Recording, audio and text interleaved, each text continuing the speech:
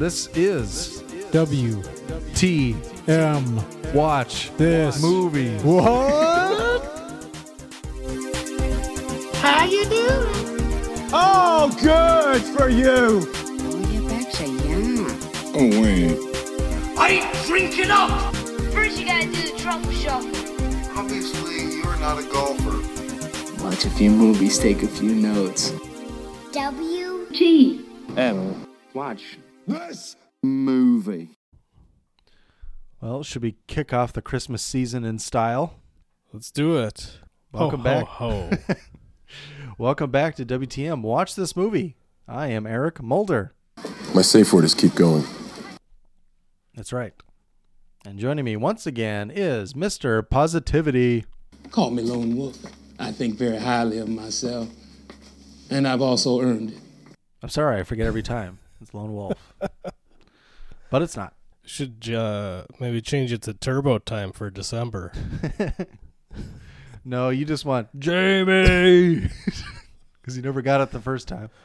You did it's been 3 years. You did the wrong one. Yeah. You did the second one, but you didn't, whatever. You didn't do the one where he says he knows my name after it. Yeah. And that's the one. Yeah. He knows my name. I had forgotten. I re-listened to the Jingle All the Way episode maybe a few months or a year ago or something. And I had forgotten how hard I went in on that Jamie is autistic theory that I had.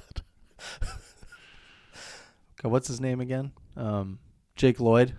Yeah. You see how he turned out, so. Yeah. But he does have some mental health issues. But he doesn't recognize his father looking him square in the goddamn face. He's got a costume on. Maybe it's a commentary on how little time Arnold spent with his family. Yeah. You couldn't see his hair. You just saw, the face. That voice modulator works from, point blank range, even though you're right there listening to him. Mm-hmm. You only hear it coming out of the speakers. Yeah. Yeah, the loudspeakers in downtown was, what? I think that one was St. Paul. I think the parade was in Minneapolis. Yeah. The Wintertainment Parade.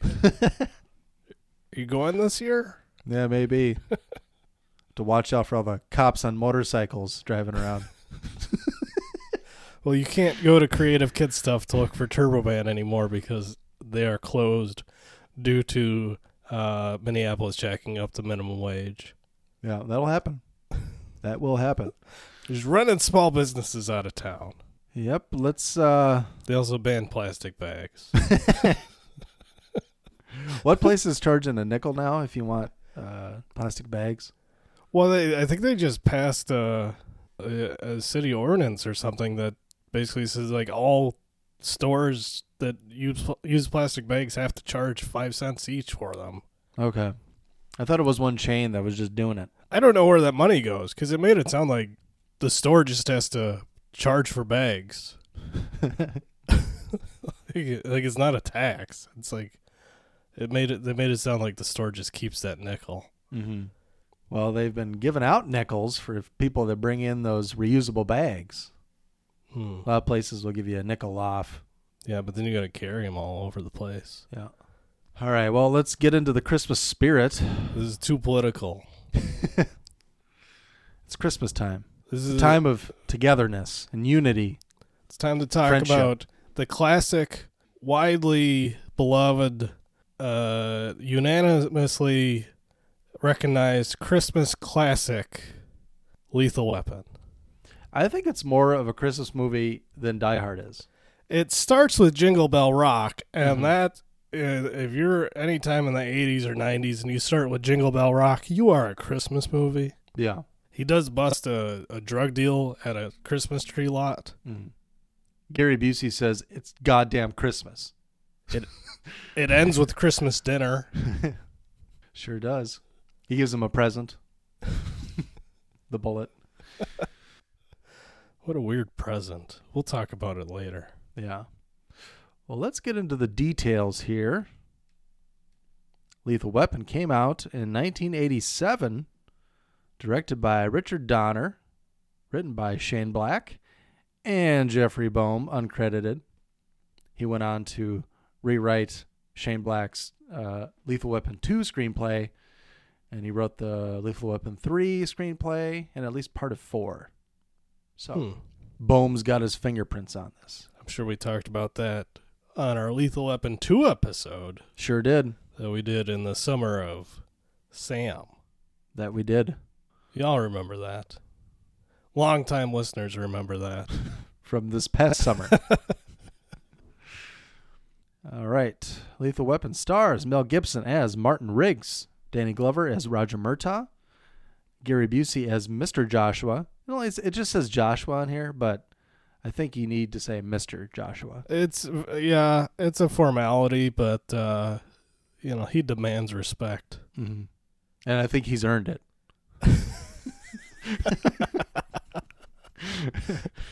He's got a high opinion of himself.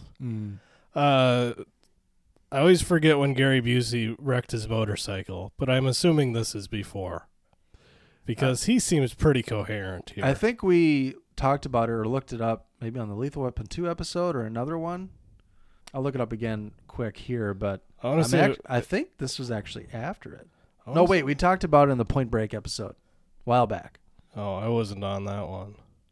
Let me see. It's probably in the IMDb trivia. 1988, December. So after this. So it would have been, shortly after. And it shows. Yeah, you watch Point Break. Utah, give me 2. He wants 2 massive meatball sandwiches at about 10 a.m. What are they, like 15 inchers? Like 15-inch long meatball sandwiches with like double meatballs. And He's talking about how big they are. Will you give me 2 of them? Utah, give me 2. To be fair, if you watch him in like DC Cab, which is from like 1980, I think, versus Lethal Weapon, he is in much better shape in Lethal Weapon. He was a bit doughy. DC Cab is from 83. 83 even. Okay, so it's even shorter time between those two. But he was a little bit on the heavy side in DC Cab. Yeah. After the Buddy Holly story, he must have put on some pounds.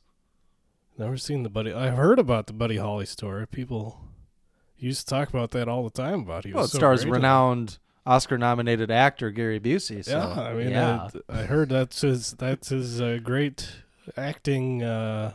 Feat. Yeah. Continuing with the cast, we have Mitchell Ryan as the General McAllister. Isn't it McAllister? It was, McAllister. This is before Home Alone. Mm-hmm.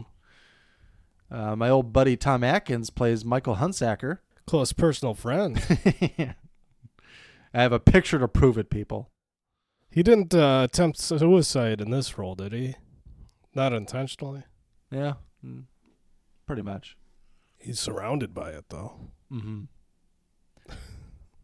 Kind of. Famous singer Darlene Love plays Trish Murtaugh. Tracy Wolf plays Rhianne Murtaugh. Jackie Swanson plays Amanda Hunsaker. Tracy, what's her name? Tracy Wolf only has 6 acting credits. She did the 4 Lethal Weapons, 2 episodes of The Cosby Show, and 1 episode of In the Heat of the Night. That's it. That's the resume. Bit typecast, if you ask me. Damon Hines as Nick Murtaugh. Ebony Smith as Carrie Murtaugh. Lisa Naff. Is that how you pronounce it? Lisa is Dixie. Did you say Jackie Swanson as Amanda Hunsaker? I wasn't listening. Yeah. Mm-hmm. Oh, where were you? I just said that. I was reading Tracy Wolf's resume. Mary Ellen Trainor as the psychologist. Steve Kahn as Captain Ed Murphy. Ed O'Ross as Mendez. Is he just in that one scene? Yes, I believe so. Your boy, Sven-Ole Thorson, mercenary. I don't know why he's my boy. I don't remember what he was. Isn't he a wrestler or something? Sven-Ole Thorson? Sounds like a wrestler. No. He's a champion bodybuilder, champion powerlifter, and karate black belt. So he was in The Running Man, among other things. Well, I stand corrected. Boy, I feel like a horse's patoot. Were you thinking he was the Humongous? No, I don't think so. Well, shit. Hey, did you see who plays Endo? Oh, yeah. Al Leong, the henchman of the 80s. There's a new documentary on Netflix about Al Leong and all his supporting roles and his career and whatnot. I haven't seen it yet, but it looks pretty good. Remember him from another Christmas classic, Die Hard. Yeah. Eating the, Crunch Bar? As he's about to shoot cops. Was he the... He's the Asian one. Oh, I know. He was just like standing by while the other guy was trying to hack the servers or whatever. He mainly helped out. He was like security. Well, he was with all the other terrorists. He had automatic weapon. And he was shooting at the cops downstairs. He stole a candy bar out of the case while he's waiting for the cops to come to show up to the door, so he could shoot him. Yeah, he was also Genghis Khan in Bill and Ted's Excellent Adventure. That he was. It's at least 3 L. Young movies that we've done. Mm-hmm. All right. Synopsis. 2 newly paired cops who are complete opposites must put aside their differences in order to catch a gang of drug smugglers. Would you say they're complete opposites? No. I would say there's a little bit of They're similarity. both male. There. I guess when you... In the 80s, if you just had a black guy and a white guy, those were complete opposites. How are they going to get along? I mean, they're both kind of alpha males. Well, I take that. Murtaugh's not really an alpha male. But he puts his foot down when it's necessary. Sure does. He's got a couple of zingers in there, too. He's got some good one-liners. He has to twist his neck around before he puts the foot down, but it's like a 5-second delay, and that's it. He doesn't waste a lot of time pulling his gun on somebody. He's going to make every shot count. He's only got 6. Mm-hmm. A lot of old-timers carry those. So, yeah, as you said, it opens with a Christmas song, Jingle Bell Rock, and a suicide. Well, allegedly. Yeah. In my notes, I have suicide in quotes.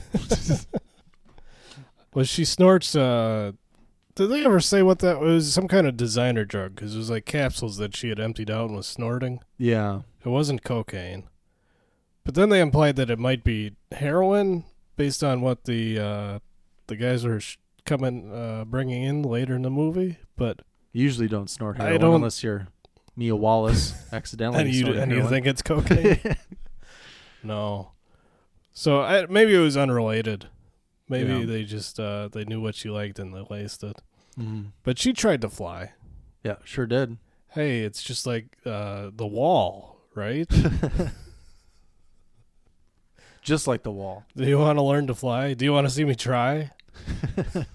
Except for he didn't try. She did. Why do they always land on a car, though? Always land on a car. You got to show something and get crushed. It's got to look real. I guess it would probably be worse if she hit concrete. Be a lot bloodier. Remember what Martin Sheen looked like in The Departed when he fell off the building?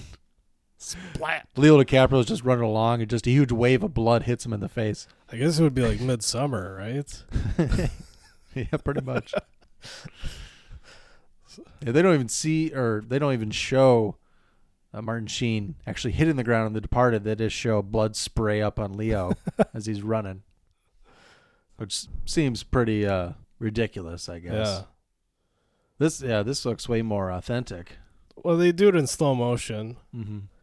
I think they get a shot from inside the car too, right? I think so. Impact. They must use a heavy dummy. Well, it's got to be weighted correctly. Well, she jumped. Mm-hmm. And Hunsaker. What was her name? Only one acting credit. Nothing after 87. I mean, it's still real to me, damn it. Thank you. I just want to thank you for sacrificing your body.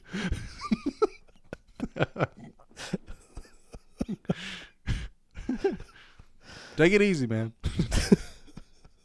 So we get a pretty, you know, she's got her tits out and stuff. So you get a pretty sexy and then pretty violent start to the movie, and then they cut to Murtaugh in the bathtub. Yeah. The Murtaugh house, which is adorned with Christmas lights and one little sleigh up on the roof. Like it's no reindeer. No, it's just a sleigh by itself, a tiny one up on the roof. He's really half-assing it, which, you know, it's kind of sacrilegious since that house in actuality is located next to the Griswold house. Well, he probably didn't want to compete. He probably knew he couldn't compete, and he just, you know, he gave up. As we talked about last year, it was last year when we did Christmas Vacation, right? Yeah. We talked about how the Murtaugh house is the Griswold's neighbor's house where Margot lives. I think I looked it up, and their last name is Chester. Okay. Margot Chester. They live in the Murtaugh house. Yeah, I don't think It's on the Warner Brothers backlot. Yeah, in Lethal Weapon, I don't think they ever panned to the house to the left of Murtaugh's house. I think we'll have to watch Lethal Weapon 2 again for the shot of the toilet coming out the window, because I think it's more of a wide shot. You maybe kind of see the other house next to it. I want to say they don't show a lot of it, though. It's going to be very minimal. Yeah. Because I think it's kind of squared up. The shot is kind of squared up to the house. Yeah. Although, maybe we'll just have to watch the end of this one again, because they're fighting in the yard. Multiple camera angles, but it's kind of zoomed in. You don't really see the houses in the background. Yeah. And it's raining because of the fire hydrant that got knocked over. Yeah, I was kind of looking for it, and I didn't see them show the house to the left of the Murtaugh house. So yeah, Brett, what's more awkward? Surprising your naked father with a birthday cake while he's in the tub, or said naked father pulling you into the tub with him? I think on all levels, this is just a horrific Terrible idea. scene. Because Dad's in the tub. Let's go give him his birthday cake. well, why? First of all, why is he taking a bath? Yeah. Just sitting there in his ass water. Maybe that's like an 80s man thing. You know, they're talking about what an 80s man does. Maybe an 80s man takes baths. Maybe. Like a small child. I'm an 80s man. Cried in bed last night. What? Were you with a woman? No. Why do you think I was crying? Sounds like an 80s man to me. What the fuck does that mean? This is 87. I know. You're pretty deep into the decade. Do we still do that with the decades? Because there's the 80s man and then the 90s man, and then it kind of stopped. Odd man out. I'm a tens man. Teens. I'm a teeny man. I gotta say, I'm probably more of a 90s man. What was the 90s man all about? I don't know, but it's different than what today's men are about. I guess. They're very moody and angry, but they didn't do anything about it. They just kind of vented. I guess. I'll go with what you said. I'm no expert. It was very grungy. That it was. So yeah. First of all, why is he in the bath? Second of all, why are you bringing a cake into the bathroom at? I assume it's the morning. Mm-hmm. What time of day was it? It must have been in the morning. Yeah. So it's way too early for a cake, let alone in the bathroom and then holding it over the tub, looking at the guy's dick while you sing happy birthday to him. Yeah, I thought if memory served me correctly, when the scene starts happening, I'm like, oh, it's fine. It's full of bubbles, a big bubble bath. You can't see anything underneath. And then there's a closer look, and there's barely any bubbles in there. That was a coping mechanism known as the Mandela effect. Traumatized event, or I was traumatized when I saw it when I was about 6. You just kept telling yourself, they can't see his dick. They can't see his dick. They can't. Thinking, my dad never takes a bath. How are we going to give him a cake in the shower? He's got 4 kids too, right? 3. Are there only 3? Mm-hmm. Oh, yeah, because okay. But there's always just people over. But they're like, so he's got the one daughter's like 16. Trish is 18 apparently. Rianne. Is she 18? Because I thought she's she turned drinking beer and she's allowed to drink beer when they have that conversation. Because in 87 it was still 18. How old was she? How long after? I think she's a senior in high school, but 18. So the sequel was like it took place the following year, right? Because they're still rebuilding his house. Yeah, 'cause she's in the So she's condom like- commercial. She was like 18 or 19 when that happened. Mhm. Okay, that makes sense. But these other kids are much younger. Yeah. I don't know. They're way too free with their bodies in that house. So we go from that scene to a scene of Riggs in his trailer making his dog look at his dick. Sam the dog. Yeah, I was wondering because I know we talked about in Lethal Weapon 2, and you talked about all the common dog names, and you think Sam's a pretty common dog name, not as common as other ones like Max. You were really pushing Max hard. Well, Sam and Max are, I would say, at least at one point, they're the most common. I might throw a Fido in there, but Sam and Max. As far as human names you would give a dog, but that you wouldn't want to give a human, Sam and Max. I don't know. Plenty of Sams out there. Too many. How about former co-host Alex's wife, Samantha. Does she know that she has a dog's name? No, but she has 2 dogs. Were they named Max and Fido? No. Spot? Ripley and Zuzu. What? Both girls. I don't know how that works. Ripley's named after Ripley from Alien. Believe it or not. Alien franchise. The dog's name is Ripley, believe it or not. Yeah. Believe it or not, it is Ripley. And Zuzu, I forget. It might be from like one of the racist Christmas movies that they like. I forget. Zuzu. I forget what Zuzu's from. That sounds maybe a Disney thing. Yeah, I'm not sure. All right.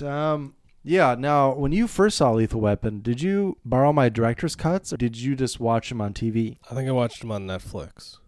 Okay, so you hadn't seen this school sniper scene that follows, Riggs getting No. up, drinking beer, smoking a cigarette, and going to work. No, I don't think so. Yeah, I don't think so, because I don't remember seeing that before. Like, after watching it, I'm kind of surprised they cut it. Because I don't know if we mentioned that we did watch the director's cut. We didn't, but now we did. Yeah. Now you know. And if you don't know, now you know. I like the scene. I think it provides a little more background to Riggs' character, and it's short enough. Well, I think they probably thought, well, it's a little much to have him go walk through a sniper, active shooter area. He wasn't a good sniper. Like, I think there's enough evidence of him being suicidal throughout the movie that they probably thought it was a little, maybe too much. Mm-hmm. But you think they'd spend enough on that tiny set piece that they would want to leave it in? Like, we spent, $100,000 on this scene. Well, could you imagine if they put that in a movie today? Yeah. Can do it today, maybe. Well, I guess it depends if you time it out, so that it's in the 3 or 4 week window where we don't have a school shooting. Yeah, there was a little kid that was hurt that they carried out of there. Well, they said he was shooting children, so he Yeah. must have shot multiple children. Mm-hmm. Although his aim was shit. Yeah. And I don't know where he got that steel barricade up in that. It's like the window was all just covered in steel. Yeah. But he headshot. Yeah, Riggs just Brained him. doesn't give a fuck. Just walks out in the middle of the courtyard or the playground. Yeah, Just sniper stands can't hit shit and waits for him, and then he pops him in the face, basically. Then he just walks away. Wait for the SWAT team ETA was unknown, and as soon as he starts walking down the steps, the SWAT team shows up. Yeah. I guess it was kind of weird that he just shows up to the scene and starts shooting the guy. Like, did somebody call him? Because he's narc, right? Yeah, he's a narc. So it's a fucking narc. I guess he's just responding to a call. Yeah. Just because, and it's dangerous, so he can, fuck around. But yeah, it was a pretty cool scene, I think, where you get to see that he's got no fear, doesn't give a fuck. I think the next scene is basically, I think it's Murtaugh home and Trish, not Trish is asking him if if the name Hunsaker means anything to him. Because Hunsaker was trying to get a hold of Roger. Oh, yeah. He's like, oh, Michael Hunsaker. I haven't heard that name in 10 years or something like that. We used to serve in Vietnam. I like how Danny Glover, like, whisper talks the whole movie. Mm-hmm. It's just like under his breath. Oh, my God.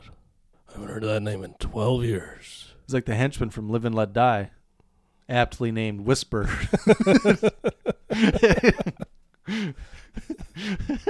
Watch out for the egg on the floor. I didn't know there was egg on the floor. Well, I should have known, I guess, that there was egg on the floor in the kitchen. Yeah, he pops a couple pills, drinks some orange juice, and he's off to work. He turns 50 today. Takes a couple Tylenol. Mm-hmm. He's already had his cake in the bathtub. Yeah. Now he's coming down for some bacon. So, yeah, turns 50. So he's already too old for this shit. And then Lethal Weapon 4, which came out in 97, I believe, so they'd be 60 in there. Why did he just retire after Lethal Weapon? I don't know. Well, wait, what is it? I think might be, fuck. Is he about to retire after Lethal Weapon 3? I forget. Because there's that trope of a bunch of cop movies, 3 days from retirement. Right. And I think in Lethal Weapon 3, one of the storylines is he's about to retire. Mm-hmm.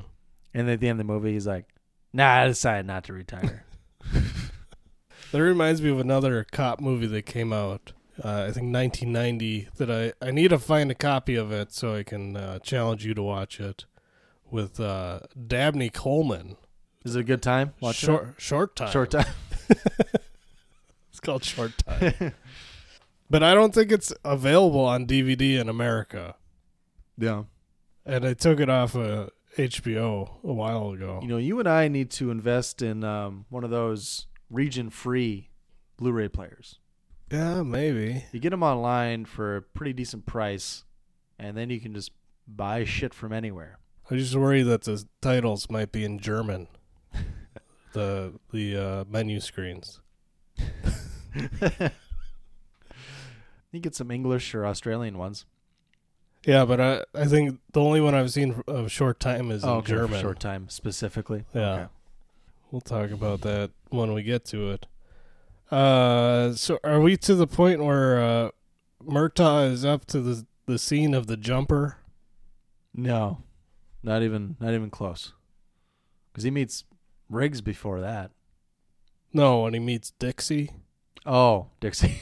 The first jumper. The first jumper. Yeah, it's about that time, because the next note I have is... It's one of those movies where you have to specify which jumper you're talking about. Because my next note was Murtaugh's got a bag phone. Remember bag phones? That was something from the 80s.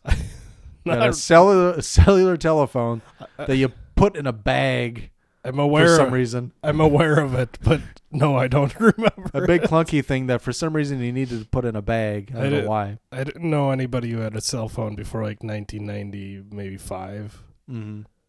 I mean, I didn't have one, obviously. Yeah. My parents didn't have a bag phone, but it was something you'd see in the movies like, wow, he's got a fucking phone in his car. Well, the car phones were more common, mm-hmm. but the actual like portable cellular phones like he had, I mean, that was hot shit. Those are like $5,000. Probably. It's like having an iPhone in 2019. I mean, it's portable, but like the receiver was on a, what do you call dock? Yeah. It was like a big brick. Yeah. Dock that you would put the receiver on that had a kind of a big CB antenna on the top of it. It was very inconvenient. How much do you think it was per minute? Oh, I don't know, like $4 or $5. They didn't have no anytime minutes in the 80s. No nights and weekends. Not that he gave a shit. He was calling in the middle of the day. Yeah. So, yeah, we can talk about Dixie, star witness. So I don't know if you got the clip. Did you go back and watch this? Because I did not. When Murtaugh is getting out of his car, there's just chatter on the radio, and they're calling. They're on the lookout for a drunk white female, totally nude, 5 feet tall, 350 pounds. Baby got back. Well, it could be all front. You don't know. That's quite the proportions. 5 feet, 350. So yeah, then he runs into Dixie. He's introduced to Dixie, I guess. Dixie the witness. Mm-hmm. She saw the whole thing.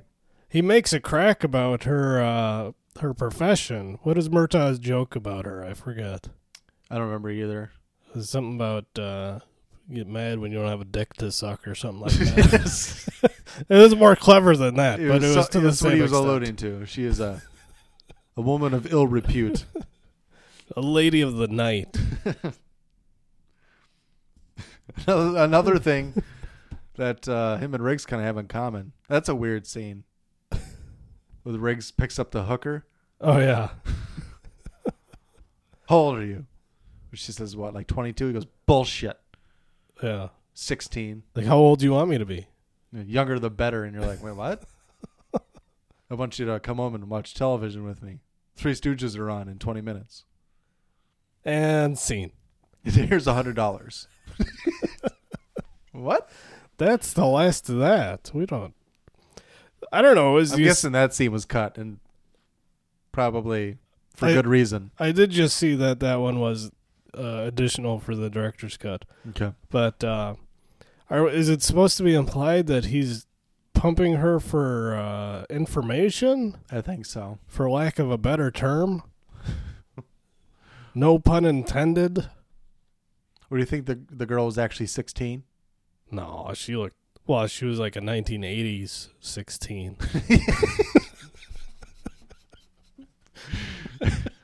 You could just say movies 16 because everyone playing high schoolers is like 30. But do you think her character was actually supposed to be 16, or she was a hooker pretending to be 16 because that's what she thought her trick wanted? She looked much older. I guess I kind of assumed that she was just playing into his fantasy. Younger the better, apparently, for Riggs. Yeah, it's weird because he's always looking at that picture of his wife, and I don't think she was that young. No. And he does, like, throughout all the Lethal Weapon movies, he does kind of keep up his flirting relationship with Murtaugh's daughter. But she's legal. She can drink beer. I guess that makes more sense that she's 18 because it would be way more awkward at the end of the movie if she wasn't. Maybe subconsciously I assumed she was 16 because of the scene with Riggs and the hooker. Mm. He's definitely down to do it with the 16-year-old. Yeah, so he gets the information from Dixie. And then I think this is about where it cuts to the Christmas tree lot. Yes. We should say at the scene with Dixie, one of the cops is reading off the jumper. Her name is Amanda Hunsaker, and her parents were Michael and Clara Hunsaker. And he's like, Oh, Claire. What was that name again? Man, no, the other one. Michael? Oh, Michael Hunsaker. Cut. Ding, ding, ding. Yeah, we go to the Christmas tree lot, which I don't know what scenes you got, but this is a pretty great scene. Him cutting the deal with the cocaine dealers. My first clip is Riggs and Murtaugh's first conversation. Okay. So. Yeah, so he's cutting the deal. He's trying out some cocaine. Just seeing if it's legit. Just casually tasting it. Yeah, like everyone did in the 80s. The 80s, cop movies. What I never understand is, like, you're cutting a hole in the packaging. That shit's just going to spill if you try to fucking take it anywhere. Mm-hmm. Put some tape over it or something. And that was not $100,000 worth of coke. It just wasn't. For what, fucking 1 kilo? I forget what he was. Did they say how much he was buying? It was just like they wanted 100 for it. It seemed like maybe there was a few kilos there or something, but yeah, it's pretty funny when he's like, "How much for all of it?" 100. And he gets a tree out of the deal too. I want one of these trees. Give you the best tree on the lot for nothing. This shit's gonna cost you $100. So he starts counting out $100. Yeah, and he doesn't have big bills. He's just like 20s, 10s. He gets down to the ones and he starts taking change out. Yeah, he was like $98 and like 25 cents or something. And then that dude pops out of nowhere in the back of the truck, and he ends up shooting his own guys. Yeah, I think there's there's three guys maybe making the deal, and there's one guy in the truck. Yeah, because Riggs shoots one right away. The guy in the truck shoots another one. He shoots the guy in the truck, and there's one running around. And the main guy takes him hostage. Mm-hmm. And Riggs is trying to get the other cops to show up to... Hey, shoot him. Shoot him. Hey, shoot this prick. Shoot him. Shoot me, shoot me, shoot me. Because he's suicidal, if you haven't figured that out yet. Yeah, so Riggs gets the upper hand, disarms him, and then puts the gun to his head with a look that can, I guess, best be described as Gibson rage. He almost looked disappointed at the other. Like he was upset with the other cops because they're like, "You pussies! You could have shot both of us. I got to do everything around here," and he's just gone. He doesn't stay to give a statement, do paperwork, nothing. He's just on with his day. He's got to go home and watch some Looney Tunes Christmas. It was a Looney Tunes Christmas Carol. Mm-hmm. Like they had some singing and stuff, but then they got into it with was Elmer playing Scrooge, or no, it was Yosemite Sam, I think, was playing Scrooge. Yeah, I can't remember. And then Bugs was Bob Cratchit. All the while, Mel is just like, putting guns to his head and looking at his wife's picture, crying a little bit. Yeah. Puts the hollow point bullet into his Beretta and puts it in his mouth, in his head. Mm-hmm. He's about to pull the trigger, just can't quite do it. Yeah. Oh, you think this guy is suicidal? He's very distraught, drinking heavily. Yeah. All day, every day, apparently. Well, what else is there to do? You live on the beach in a trailer. Yeah, that was weird. So when they show his trailer on the beach, it's right next to a bunch of other trailers. Yeah. And in the second one, he has it's beachfront. It is right on the ocean. Right. Even in the first one looks like he's in a community. Yeah, the first one there's a sidewalk, and then he's on the side of the sidewalk that's opposite the ocean. Yeah. So there's a whole bunch of sand. So there's the ocean, a whole bunch of sand, the sidewalk, and then his in a row of trailers. So he must have relocated for the second one. Why? Or he bought everybody else out with some money he stole. Well, maybe he stole money. Yeah. Well, he got all those Kruger ants in the second one. Or he had at least one in his desk or whatever. Yeah. He was playing around with it. Murtaugh's like, give me that. It's evidence. But he was already living there when the movie started. Yeah, but I don't know if you saw that until he brings that blonde Miss Vandenhouse. He brings her back to his trailer. And there's just nobody around. It's like he has his own lot that's, 500 yards long. Right on the Pacific Coast Highway.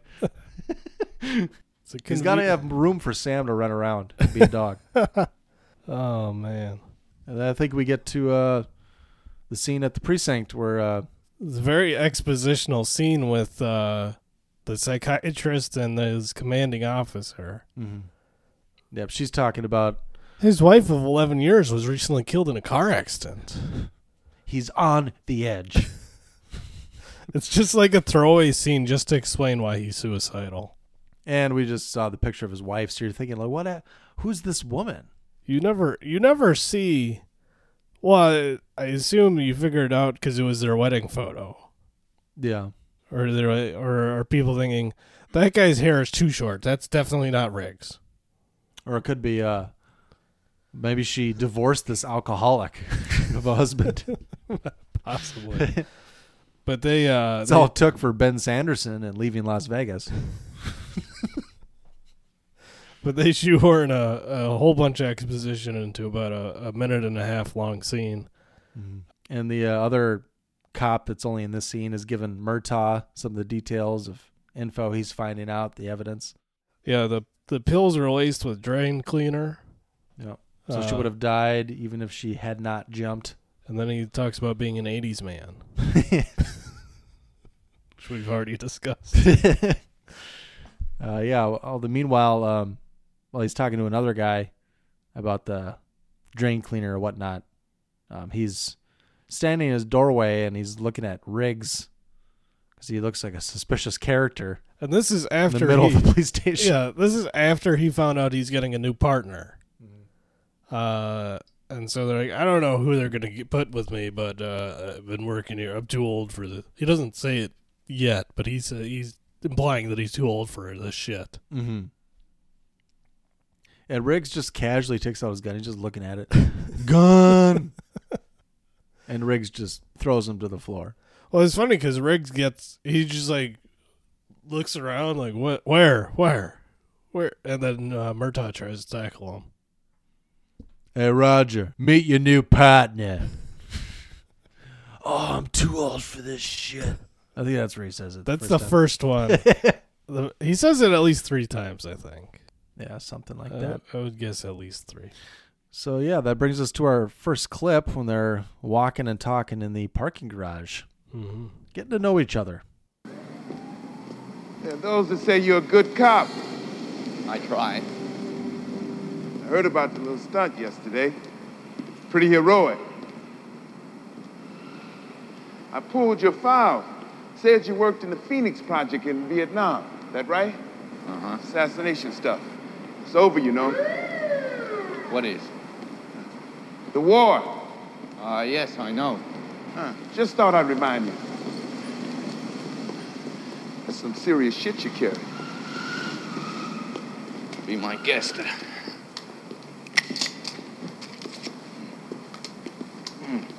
9mm Beretta, takes 15 in the mag, 1 up the pipe, wide ejection port, no feed jams.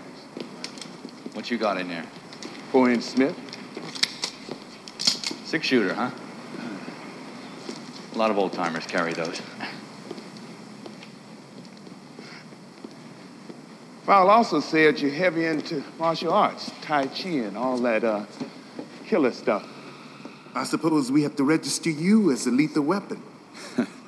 Hey, look, friend, let's just cut the shit. Now, we both know why I was transferred. Everybody thinks I'm suicidal, in which case I'm fucked and nobody wants to work with me. Or they think I'm faking to draw a psycho pension, in which case I'm fucked and nobody wants to work with me. Basically, I'm fucked. Guess what? What? I don't want to work with you. Hey, don't. Ain't got no choice. Looks like we both are fucked. Terrific.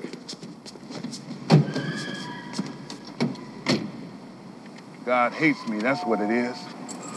Hate him back. It works for me. Be great if in Lethal Weapon 2, when they're discussing Adolf.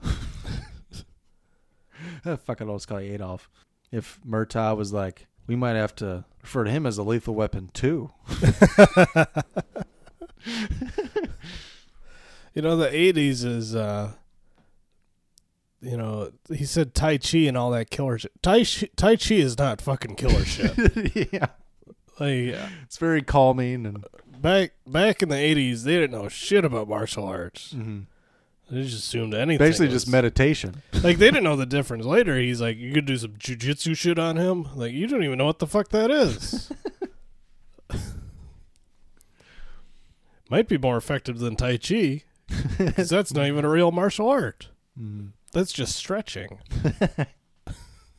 Our old buddy William Sadler does some Tai Chi at the beginning of Die Hard 2. Naked. He sure does. That Sadler ass in there. Oh, man. That famous William Sadler ass. It's to die for. Do you see Sadler's ass in Bill and Ted Bogus Journey? No. Do you see his like white ass? No. The most skin you see is when they're His playing feet? Twister and he gets his leg up and he puts it in Bill's face. But you get a little bit of calf. But that's about it. It was Tarantino's favorite scene of the 80s. Or the early 90s, I should say. Well, until that From Dusk Till Dawn scene that he wrote. And acted in. And I went through 3 pairs of pants that day. He's talking to Rodriguez. So who do you think? Who are you thinking for this part? I don't know. I've been trying out some new young. I'll do it. I'll be in the scene. I'll play the whole role. I'll do it. She can put it all the way in my mouth. See, my mouth is big, man. I could fit anything in there, especially feet.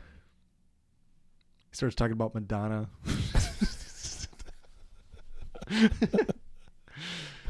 All right. Good old fashioned fuck machine.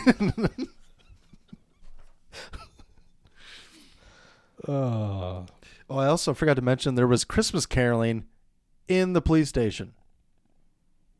Another Christmas. I started writing down like all the instances of like stuff. Christmas shit. You know, there's decorations in the office. There's literal Christmas caroling by officers using the baton as a baton. Have you seen this is off topic, but have you seen that KFC commercial where the Colonel is caroling at people's doors? No. Who's the Colonel in this one? I don't know. I don't think they show his face. It's not anybody famous. But there's an African American caroler. Mm-hmm. And I was been wondering to myself, do we applaud KFC for promoting diversity, or do we condemn them for promoting negative stereotypes by having African American woman sing about fried chicken? I don't know, how many carolers are there?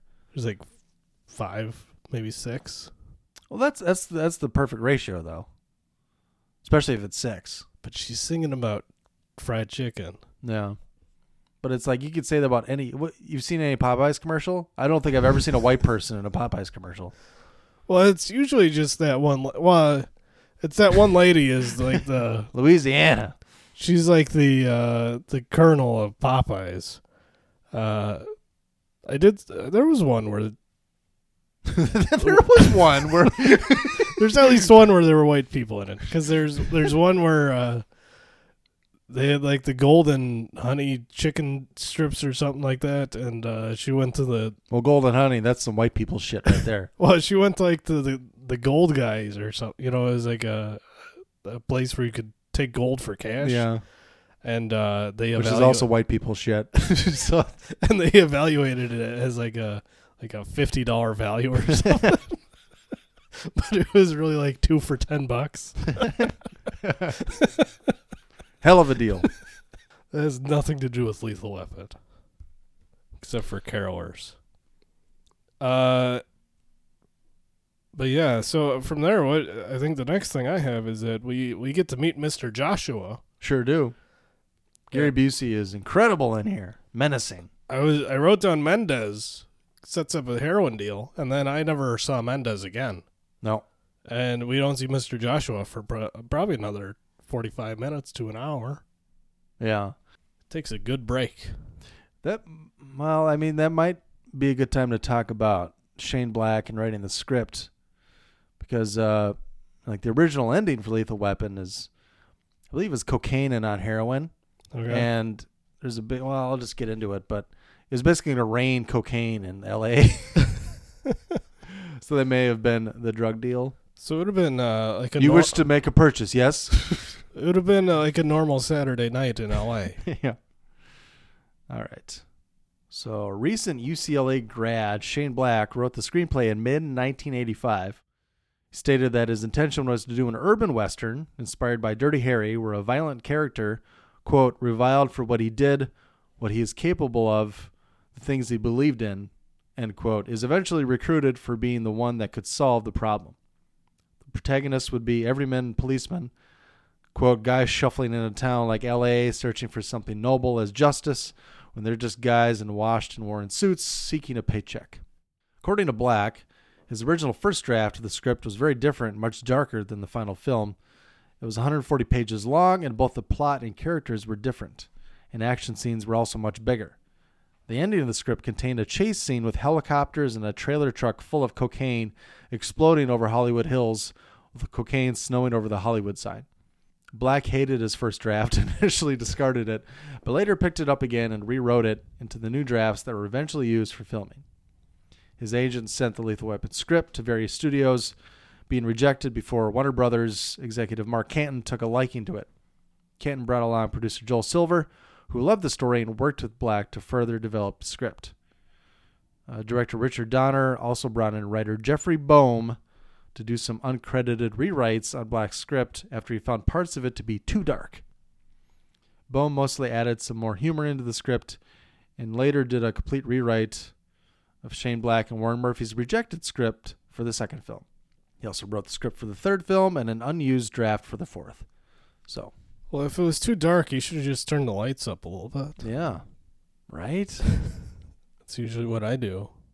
I thought it was also interesting in Wikipedia here. It says they first reached out to Leonard Nimoy to direct it, but he was timid about directing action films, and he was busy doing 3 Men and a Baby. So he's like, I can't do it.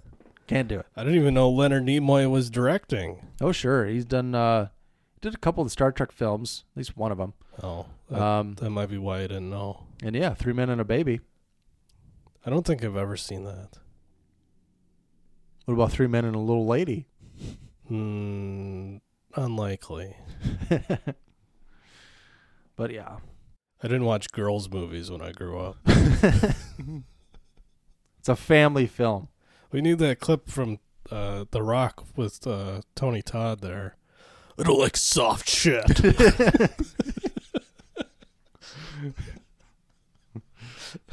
It's because it's you.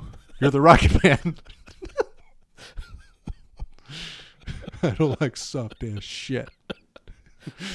It was his birthday the other day, I think. Was it? I think I saw on Twitter, Tony Todd. I follow him. Oh, yeah. Well, he didn't tweeted a happy birthday to myself. Well, usually you see them retweeting all of the happy birthdays. Or thanking. Or liking. I have a feeling that a lot of people that I follow don't show up on my timeline. Why does this picture in Lethal Weapon IMDb look like it's from Predator? I don't know. Is that from the trailer maybe? Yeah, but why would they use two different color schemes? I don't get it. Because they're completely opposite. So yeah, we meet General McAllister. Mr. Joshua proves his loyalty by just sticking his hand over a lighter, or his wrist, I should say, and then grimacing. Then he tells Mr. Joshua to go with somebody to get it looked at, and he's like, "Yes, sir." Have Endo look at that. No, I don't know if it was Endo, but I don't know if Endo was in that scene. I don't think he was, but he wanted somebody on the team is a medic, because they're all former special forces. I gotta say, for how many henchman jobs Endo got, like, he's pretty undersized for that role. He's a small dude. Big things come in small packages, Brett. And he's got that nice balding mullet going. Mm-hmm. It was like Hogan before Hogan. Hogan still had some wisps in the late 80s. A little bit. Up top. He actually kind of looks like... He's the ultimate male. He kind of looks like Pat Tanaka of the Orient Express. Mm. Is that something Jim Ross talked about the other night? No. The Orient Express? No, you're thinking of the Oriental Express. That's okay, Brett. He's not a guy who built the railroads. It's not the preferred nomenclature. All the tag teams in the 80s were an express. The Midnight Express, the Rock and Roll Express, the Orient Express, the U.S. Express. I mean, how about local legends, North Star Express? If you weren't getting on the express train in the 80s, you were not getting over. You were not. The Midnight Express just stole their name from the movie, and then they used the theme song from the movie as their entrance music. Yeah, I can't think of the music right now. I was disappointed watching the Midnight Express movie because I thought it was like a literal train. Like, I thought it was going to be an action movie. I know he was going to be in jail the whole fucking time. That movie was a little overhyped for me, but I still enjoyed it. I'm not rushing out to see it again, but I guess the only thing I was expecting is the scene where she presses her boob up against the glass, because I had seen it so many times in The Cable Guy. And I was like, God, what's that from? And, oh, it's from a movie called Midnight Express. So I'm like, I'm waiting for this pressed tit shot the whole movie, and then they finally delivered. Oh, Billy. I was like, all right. Yeah, I heard it was really good, and I was like, this guy escapes from prison. And I was like, no, he doesn't. He just sits there and sulks for fucking 2 hours. And then he escapes. It was written by a guy named Oliver Stone. He knows all about drugs and cocaine. Well, he needs to do more of them and write fucking Scarface. I've lost track of where we're at. Oh, Murtaugh, he goes and meets with Mike Hunsaker. Business, or what is he? He's like the bank manager. And he starts yelling throughout the bank, I want you to kill him. Find him and kill him, bastards. Just make it a huge scene.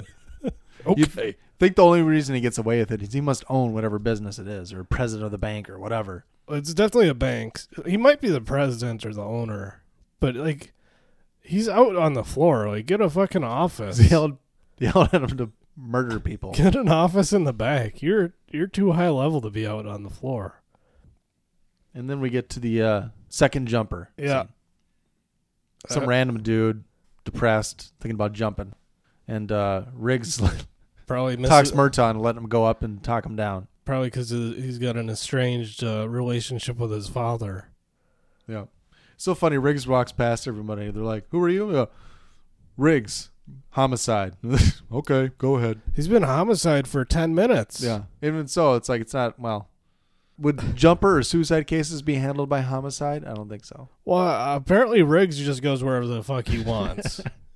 Because he goes and takes out school shooters or playground shooters, whatever you want to call it. He goes to the jumper. He's making drug busts in the middle of the day. This is all in one day. It's a busy day. Sure is. There's a heck of a scene there, him talking to the jumper, though. Mm-hmm. Makes friends with him. Lights up a cigarette, offers him a cigarette, and then he... Well, that jumper would have been fine if he didn't smoke. Yep. Those will kill you.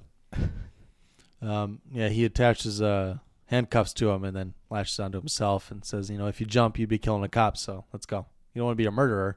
Let's have a smoke. Die slowly from cancer. And then Riggs is like, oh, do you want to jump? Do you want to? Well, let's jump. That's fine with me. And then he just kind of throws the other guy off, basically. Yeah. I don't know how they got that crash bag in there so quietly. I don't even know why they're so worried about it. Because, like, Murtaugh's just fucking pissed. I got him. You want him down? I got him down. I got a clip from that scene right here. I think Murtaugh's more pissed because he's got a suicidal partner. Yeah. Even though he should have known that he was going to be safe. Yep. Get in here! Hey, okay, no bullshit. You want to kill yourself? Oh, for Christ. Shut up! Yes or no? You want to die? Yes or no? I got the job done. What the hell do you You want? didn't answer the question. Oh, what do you want to hear, man? Do you want to hear that sometimes I think about eating a bullet? Huh? Well, I do. I even got a special one for the occasion with a hollow point. Look, make sure it blows the back of my goddamn head out. Do the job right.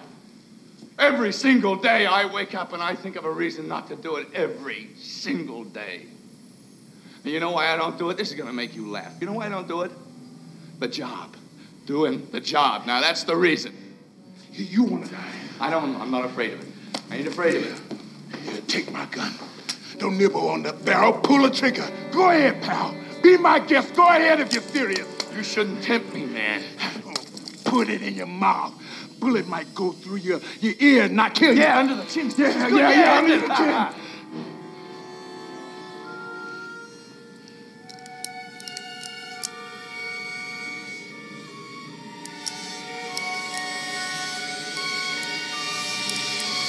Ow!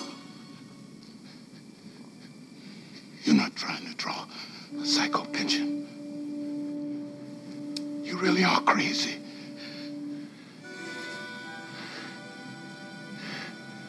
I'm hungry. I'm gonna go and get something to eat.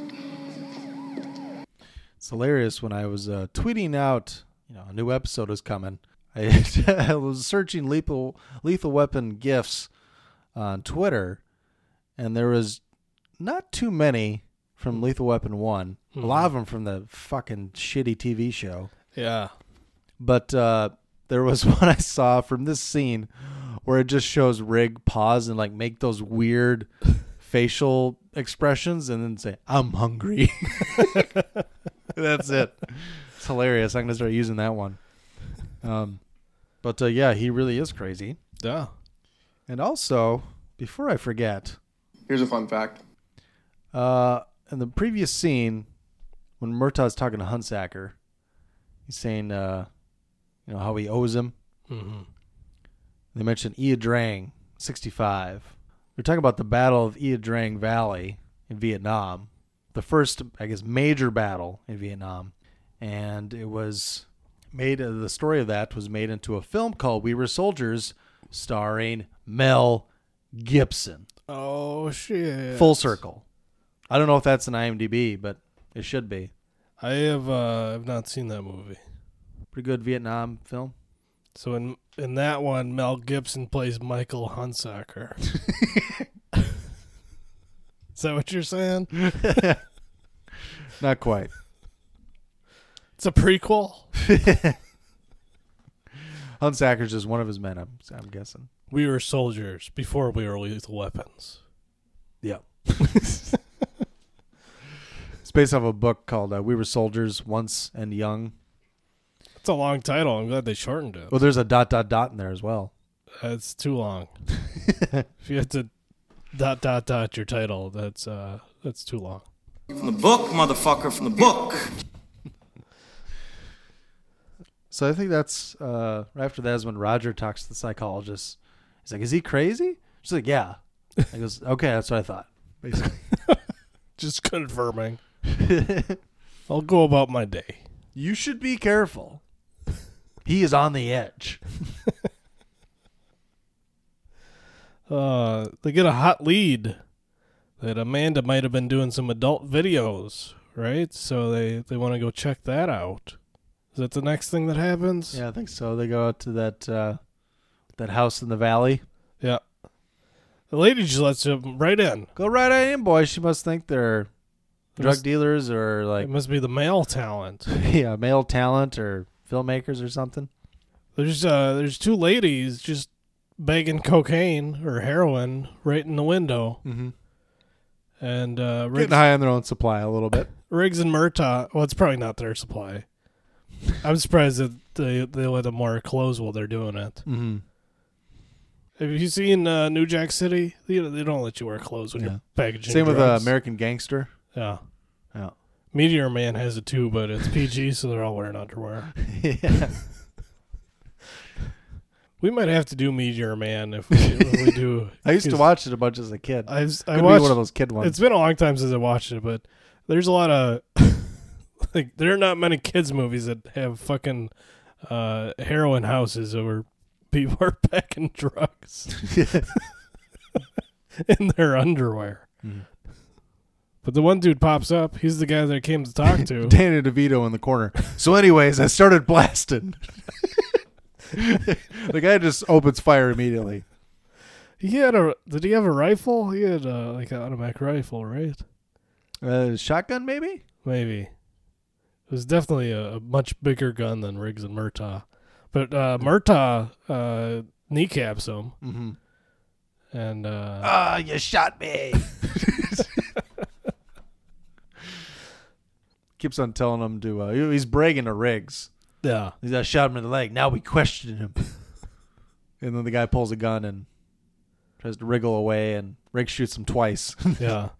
Falls into the pool, into the tarp. And they try to save him from drowning, but he dies right away anyway. I mean, Riggs put two in his chest and one in his brain, so... It was just two in the chest. But at point-blank range and in a pool. And right through the dead. heart. Yeah, he's no help. So Murtaugh, while pissed that they can't question anybody, did thank him for saving his life. And he brings him home for dinner. Yeah. which is really kind of a strange dinner. They parodied this in Loaded Weapon 1. Yeah, sure almost exactly. Like, you can't tell what's the original, which one's the parody. Except maybe when the dog starts rubbing Riggs' leg, or the young son. Yeah, Rihanna's pretty thirsty. Yeah, Murtaugh he does a little bit of a rap. But he's completely off screen when he's doing it, so I assume he didn't do it. Whatever he did during the take, they I'm assuming had to redub in post. Mm-hmm. Because we need to come up with something better. They do not show him on screen while he's rapping at all. They show the reaction shots. They show him going like into his hand. That's it. That's how you rapped in the 80s, in the mid 80s. Anybody could rap. Rodney Dangerfield had a rap album. Yeah. And already Murtaugh is lowering the expectations of dinner right away. And he's like, let's see what's cooking in the oven. And he was like, it's a brown meat-like substance. She like hits him like it's meatloaf. Is right? It was meatloaf, right? It's like a meatloaf-like substance, or a roast, or something. Yeah, it was a roast. It was a roast. It was a roast. Yeah, roast-like substance. She's like, get the hell out of the kitchen. He's always ripping on her cooking because it's terrible, and I'm surprised she puts up with him. Yeah. I don't know. It becomes a running joke in the series. Maybe it's because we didn't get a good angle in the bathtub scene to find out why she stays with him.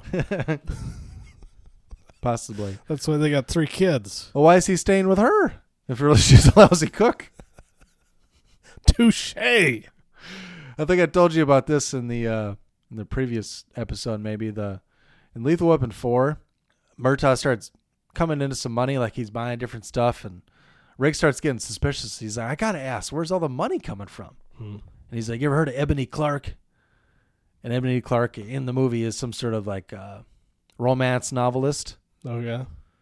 He's like, what are you banging? Are you banging Ebony Clark? He goes, no, Trish is Ebony Clark. She's writing that up. He goes, well, you are banging her. And he goes, yeah, I'm banging her. So at least in the 4th one, she does have a job, but she doesn't seem to have a job, which I don't even know why she needs a station wagon. Like, it should just be Murtaugh's car. Well, my wife's station wagon. Well, she's got to go buy groceries for her shitty cooking. Drive the kids around to their activities. Mm-hmm. Although in the 80s, parents didn't do that. They just made their kids walk or ride their bikes. Yeah. That's why there's so many nostalgia movies about riding your bike in the fucking suburbs in the 80s. E.T. All right.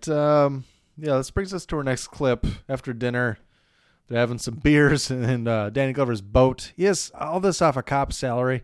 And the next one, he, puts in a hobby room above the garage. Right. It's like, where's all this fucking money coming from? 3 kids, nice house.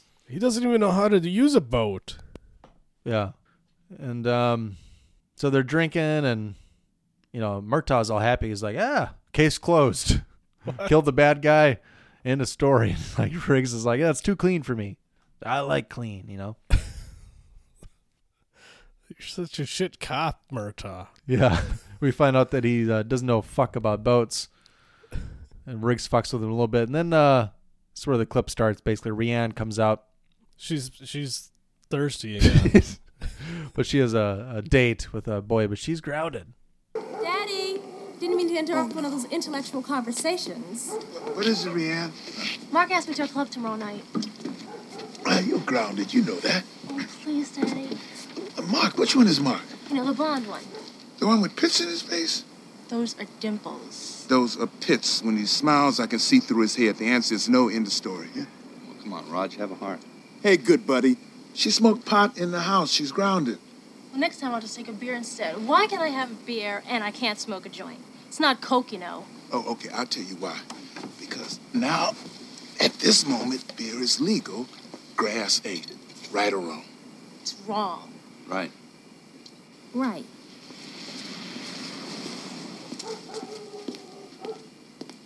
They sit up there drinking six-packs and I get grounded. I'm gonna go home. I lost track. We resolve anything here tonight? Yeah, we resolved plenty. We resolved that the wife takes out the garbage. Your daughter smokes grass in the house, and it's illegal. You don't know a hell of a lot about boats.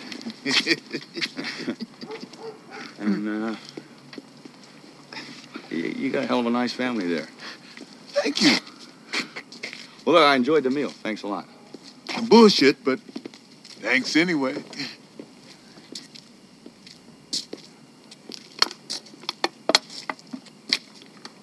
You don't trust me at all, do you?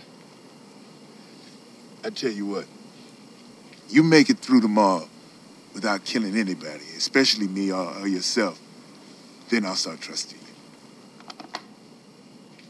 Fair enough.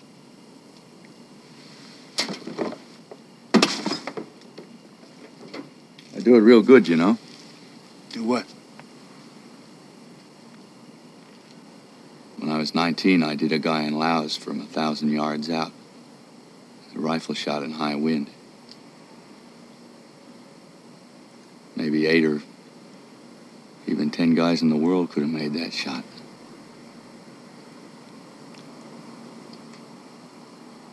It's the only thing I was ever good at. I'll see you tomorrow. Yeah, I see you. Hey, Riggs. Yo. You really like my wife's cooking?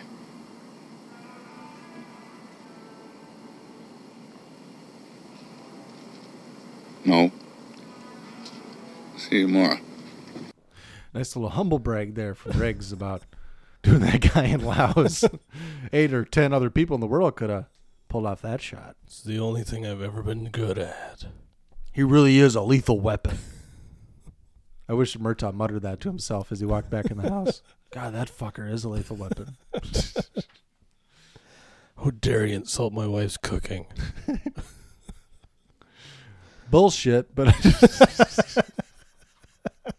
thanks anyways. So yeah, that's where we find out she was smoking weed in the house. Mm-hmm. She's like, okay, I can drink beer and not smoke weed. It's not like it's Coke. It's such an 80s thing to say. It's not like it was Coke. I wonder if this was before or after Nancy Reagan was like, just say no. Oh, this must have been easy. I think this was after. Maybe the just say no, maybe it was around 84-ish, maybe? I think so. 85? She had Gary Coleman out there doing it. I think she appeared on Different Strokes to do the just say no. I think the next scene is when Riggs picks up the 16-year-old hooker to watch TV with. And then another scene that I find baffling. This isn't a cut scene. I think this was in the theatrical. Yeah. Where Murtaugh gets a package of supposed evidence.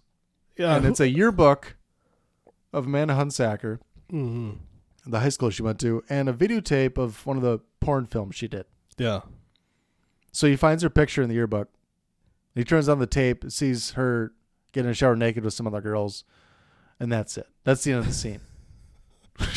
So if he doesn't know what she looked like or what her name was, that would be evidence, I guess. But that doesn't provide anything new.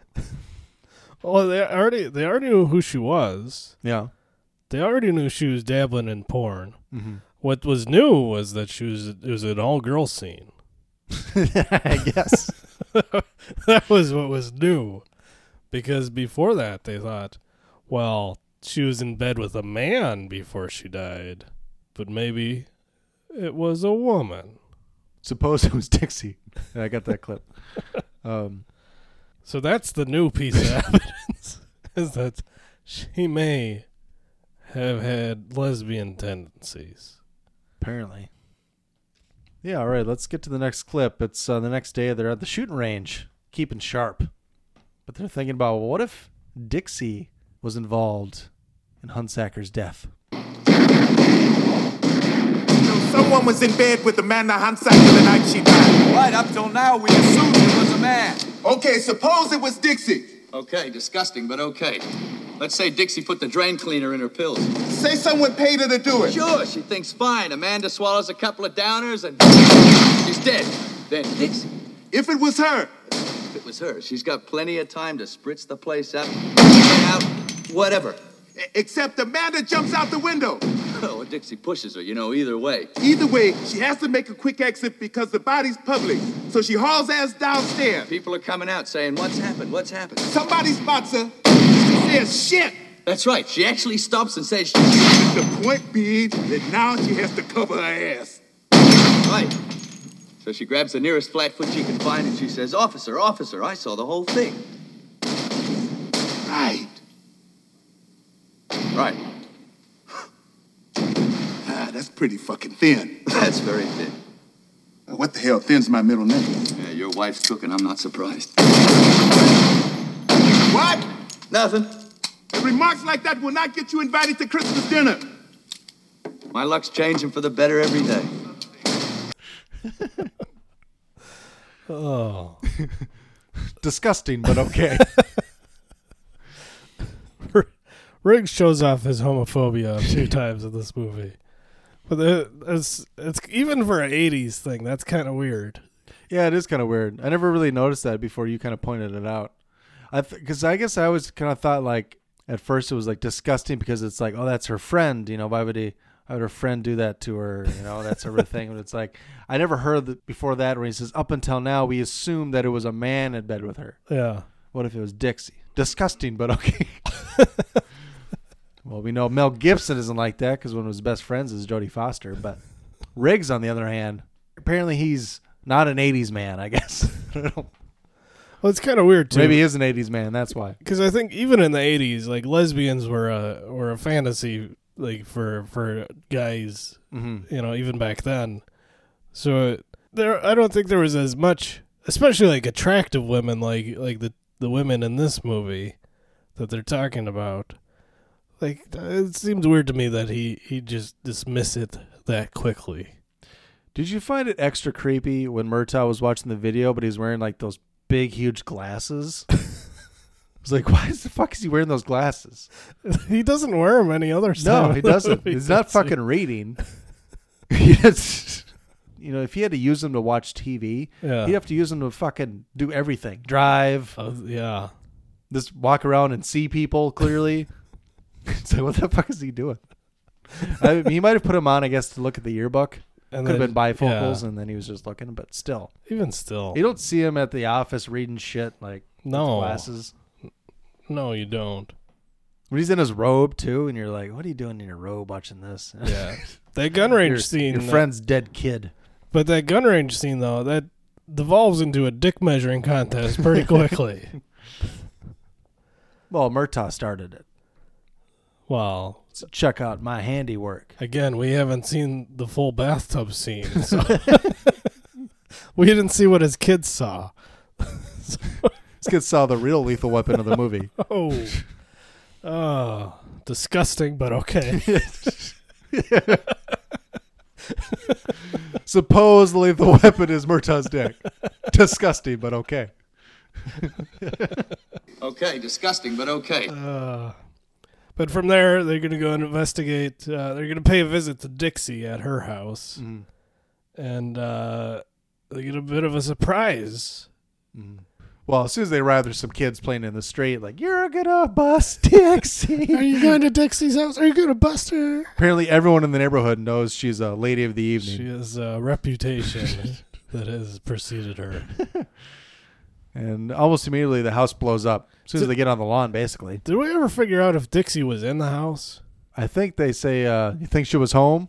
And they're like, I think they say something allude to like, yeah, she was home. But, yeah, we get another real progressive moment from Riggs because he's, they're close enough to the explosion, which I don't know how they didn't get shrapnel through their faces. But Riggs is on fire a little bit. His jacket starts on fire, and Murtaugh's trying to put it out, and Riggs drops what are you, a fag? Like, no, you're on fire, man. I don't care. Don't touch me like that. Riggs isn't too progressive until the second and third Lethal Weapon movies. Although, now that you mention it, I think he really is an 80s man. Which one? Riggs? Yeah. Yeah, even the little kids are saying, throwing the F-bomb around in the 80s. Just watch the Monster Squad. Pretty much any 80s comedy has at least 2 or 3 of them. Yep. Bill and Ted. That's PG. Bill and Ted, when they're even in the second one, when they're in hell, calling the devil the F word. Mm-hmm. Even in the first one, when they're everybody's favorite stoner who doesn't smoke weed, Keanu Reeves. Should we drag that out? Can we cancel Keanu Reeves for saying the homophobic F word in a movie in 1991? What about 1988? When the first one came out. All of them. Just anything that he's done in a movie, can we hold him responsible for it? Well, let's see if they throw the F word around and Bill and Ted Face the Music comes out this summer. Funny if they call Sadler the F-bomb. All right. Is Station going to be there? Station. It's a nice bulbous bodacious butt you got on you. Smokey and the Bandit 3. Smokey is the bandit. Butch and Cassidy, the early years. Butch and Sundance. Yeah, Butch and Sundance. The early years. Pin drop. Crickets. They Melvined me. Check out our double episode of Bill and Ted's Excellent Adventure and Bogus Journey from a couple summers ago. Yeah, it's good stuff. Let's get to our next clip here where one of those little kids saw somebody, quote unquote, check the meter. Apparently when he was hiding underneath the porch playing a little game. Mm-hmm. Here's the little fella that saw the guy. Hi, my name is Detective Murtaugh. What's yours? Don't tell him your name. Don't tell me your name was going to put you in jail. And you won't see your mom. No. It's all right. I'm not going to put you in jail. Come on. What's your name? No. Don't tell me your name, Alfred. Alfred. Oh, this is Alfred. Hey, meet Alfred. This is Alfred. Alfred, hi. How old are you, Alfred? 6. 6 years old. I bet you like GoBots. Is that a real gun? Yes, this is a real gun. Do you kill people? No, if some guy's hurting someone, I try to shoot him in the leg or something, just to stop him.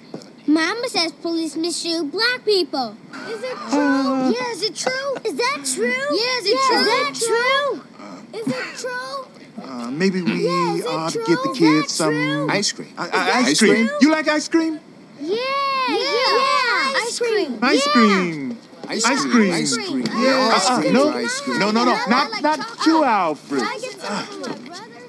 Now, Alfred, the man you saw, the meter man. Get a good look at him? I saw him. Great. Now picture him in your head. Close your eyes and think what he looks like. Got it? Mm-hmm. Can you draw him? Mm-hmm. Give me some drawing paper and crayons, okay? Brother, hurry up. This is good. I like this. Can it, man? Oh, we're going to put on an APB on Big Bird. That's very funny. Yeah, attention all units. Large yellow bird, silly voice. You're hilarious, Mark. Yeah. It's enough. So Alfred's friend spills the beans. And then covers his mouth and goes, 6! He can't speak for himself. So Alfred, 6 years old, lives in the hood. He's living in a 3-dimensional world is what he's living in. Lives in the hood. Because he's wearing those 3D glasses. He lives across from a prostitute. Doesn't know what a tattoo is. Paint. Because he's asking what kind of, was he wearing jeans? Paint. What? And then he points at Riggs's tattoo. Mm-hmm. He goes, it was that. Which Riggs's tattoo, even zoomed in, is hard to tell what it is. You can tell it's older because it's a Nam tattoo. And his arm's hairy, and it's kind of small. It's not like a very big tattoo. Alfred describes it perfectly Saw it, exactly. He had a knife through it and everything. Like, you got the best vision in the world, son. He's wearing those glasses. I guess. Popped right out at me. So, Special Forces, and they go to visit Mike Hunsaker again. Sure do. With, try to get the lowdown. And what do you know? Hunsaker's ready to confess. Mm-hmm. He's been helping some old Vietnam buddies ship heroin in. He's the front man, makes it look all clean, so they kind of need him. Twice a year. At least so he thinks that they need him. They bring it in twice a year from their old Vietnam contact who's still around. Another fun fact, because they talk about Air America. CIA planes running in and out of Laos and Cambodia and that whole. Cause, Mel Gibson is in a movie called Air America about that. It's also about it's how the Laotian population in Minneapolis is so great. Because of the heroin trade? No. Because basically when the CIA stopped their illegal war over there, stopped helping the Laotians or the Hmong people. What's a Hmong? What is Hmong? The Hmong people were kind of left out to dry, and there was a lot of them trapped, and there was these Air America pilots that saved thousands of them from certain death in and around Cambodia and Laos and whatnot. And I think that's what... Laos. Isn't it Laos? I think it's Laos. Either way. We'll have to ask some people at work. Are you saying the S is silent or there's no S? I believe S? it is. Okay. I know there's an S. I think it's pronounced Lao. I didn't know you didn't know there was an S. Oh, yeah, there's an S. I didn't know that you knew that there was an S. Well, if you don't know, now you know. Yeah, Air America, I think, was about that rescue operation where some of these pilots are like, fuck it, I'm staying behind to help these people out. And traffic heroin. Yeah.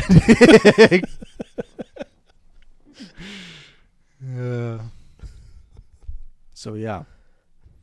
Yeah, then Mr. Joshua pops up. Well, Hunsaker's saying, I can't tell you when the shipment is, or I can't tell you where it's, it's too much. You can't protect my family. I have another daughter, which is weird in that yearbook picture. Shows a man, Hunsaker, and then there was another Hunsaker girl right next to her, and I was like... Were they twins? Twins! And twins! They weren't identical, because I'm like, well, they could just be, fraternal twins, and then that'd be identical, but I'm like, either that or Mrs. Hunsaker was busy one year. maybe Amanda was held back a year. Maybe. Disgusting, but okay. We're going to have to save that clip.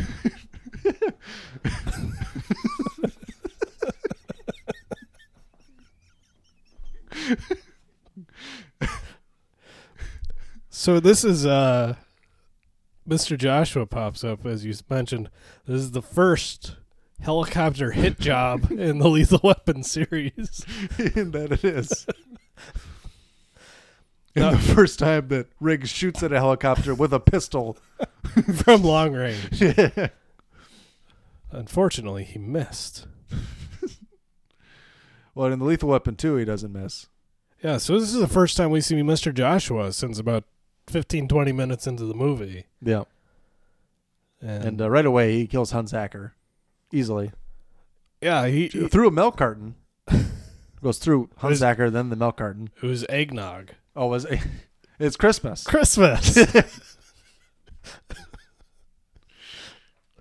Nobody drinks eggnog in the middle of the year. It's Christmas only. Drinking it straight from the carton. Okay, disgusting, but okay. It's good eggnog. What does he care? He doesn't. He doesn't have anything to live for anymore, except for his other daughter. And then after that, we get a little sting operation, I suppose you would say. They're the Riggs and Murtaugh out on the streets trying to get some news on Dixie. Mm-hmm. Mr. Joshua with a drive-by. Yep. Takes out Riggs. Puts him through a window. With a shotgun. Yeah. Point-blank range, basically. Well, about 20 feet, maybe. Well, he shot him so hard that he flew back through a window. Mm-hmm. He's wearing a vest.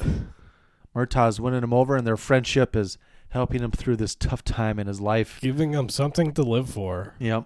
Now that his wife has been dead for 11 years. Mm-hmm. No, wife of 11 years. His wife hasn't been dead for 11 years. His wife of 11 years was recently killed in a car accident.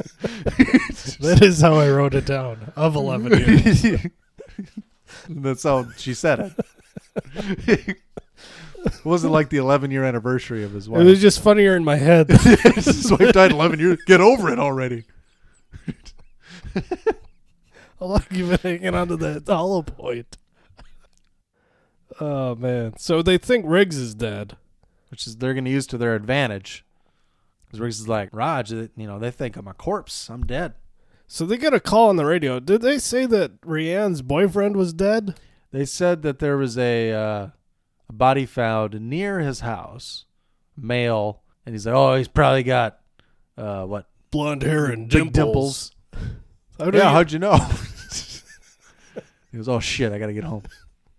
Which is weird because... How do they tell he had dimples? Was he smiling? He's like the fucking Joker. Brand X. He was using Brand X. Love that Joker. Those aren't dimples. Those are craters in his face. I could see all the way through his mouth. Pits. Pits. That's what it was. Pits. I don't even know if I've heard anybody describe it like that. Yeah. Like, I hate dimples so much. It's because they're traditionally a sign of a good-looking person. So he's like, I don't want my daughter out with this young blonde. Maybe he's racist. He's blonde. Well, I don't That's why he know. doesn't want to work with Riggs. Disgusting, but okay. He's a racist. Yeah, but is he like a natural blonde, or is he like a box blonde, or I don't know. Who knows? You never see him. I would think that he'd be happier that she's with somebody her own age, mm-hmm. who is probably pretty attractive, versus Martin Riggs, suicidal psychopath, who's probably about 15 years older than her. Yeah. Yeah, they get home. Everyone's home except for Rianne, of course, because she got nabbed on the street. They're just chilling upstairs. Mm-hmm. What happened? Well, they acted like they knew, though. Like something was weird. Well, I guess... Go back to your rooms. I guess when Riggs and Murtaugh come in with their guns drawn and point them at you, you're probably a little suspicious. Mm-hmm. And Rianne's the only one that didn't come out of her room.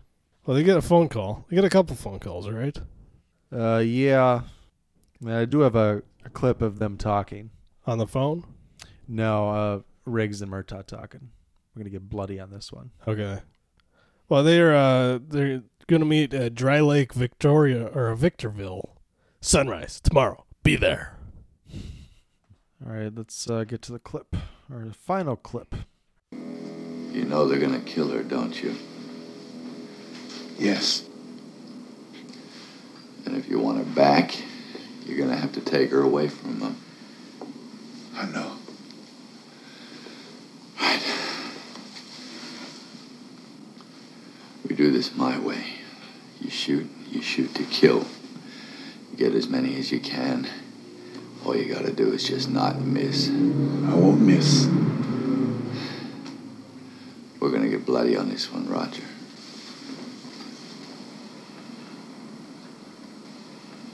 Are you really crazy? Or are you as good as you say you are? You're going to have to trust me. I think we already asked that question. Are you really crazy? I think we got an answer. So we get the desert exchange. I don't even know what they just wanted Murtaugh to tell them what Hunsaker told them. Yeah. They think Riggs is dead. So Riggs, he gets dropped off early. He gets set up with his sniper rifle. From here on, the movie is pretty much at a breakneck pace. The last 45 minutes it's something. Lethal Weapon's always kind of been one of my favorite action movies, and it's probably in my top 5. The tension is terrific, And the music helps the ambiance. Mm-hmm. And I don't know, it's just thrilling as hell, I think, until from here to the end of the movie. And it's a really cool plan, really. Just thinking about Riggs, how much of a badass he is. And he's got a sniper rifle, and he's just hiding out in the desert waiting. Right. And then we get another helicopter comes in.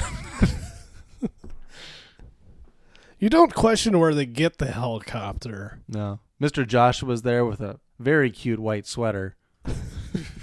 They roll up in a limousine. Yeah. Very low key. That'll be hard to find. A limousine with a helicopter escort. Yep. And Murtaugh apparently thinks that a hand grenade can blow up like a square block. Well, he's just holding it up, standing in place. Like the car and like all the other bad guys and his daughter are like 50 feet away. And they might get winged by some shrapnel, but they think he's bluffing. Mm-hmm. And Riggs is there. He's trying to line up a shot. He's like, "Move to the left, Roger. Move to the left. Move to the left. Hear him. Move to the left, Roger. Move to the left."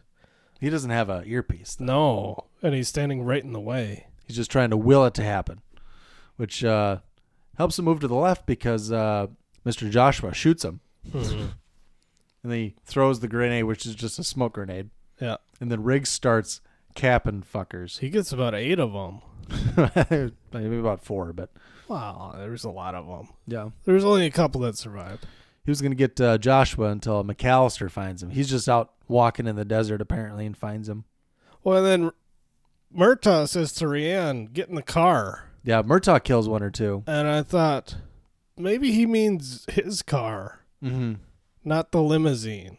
Yeah, well, either way, you're going to pick a limo or a station wagon. You're not getting away too fast. Well, I would think that, hey, I'm going to jump in the car with my dad, and then we're both going to drive away. Mm-hmm.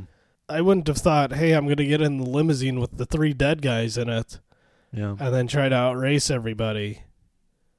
Does she get away? I can't remember. Well, she does for a while, and then the helicopter stops her. Okay. The helicopter is just chasing her, and then it just kind of lowers itself kind of in front of her.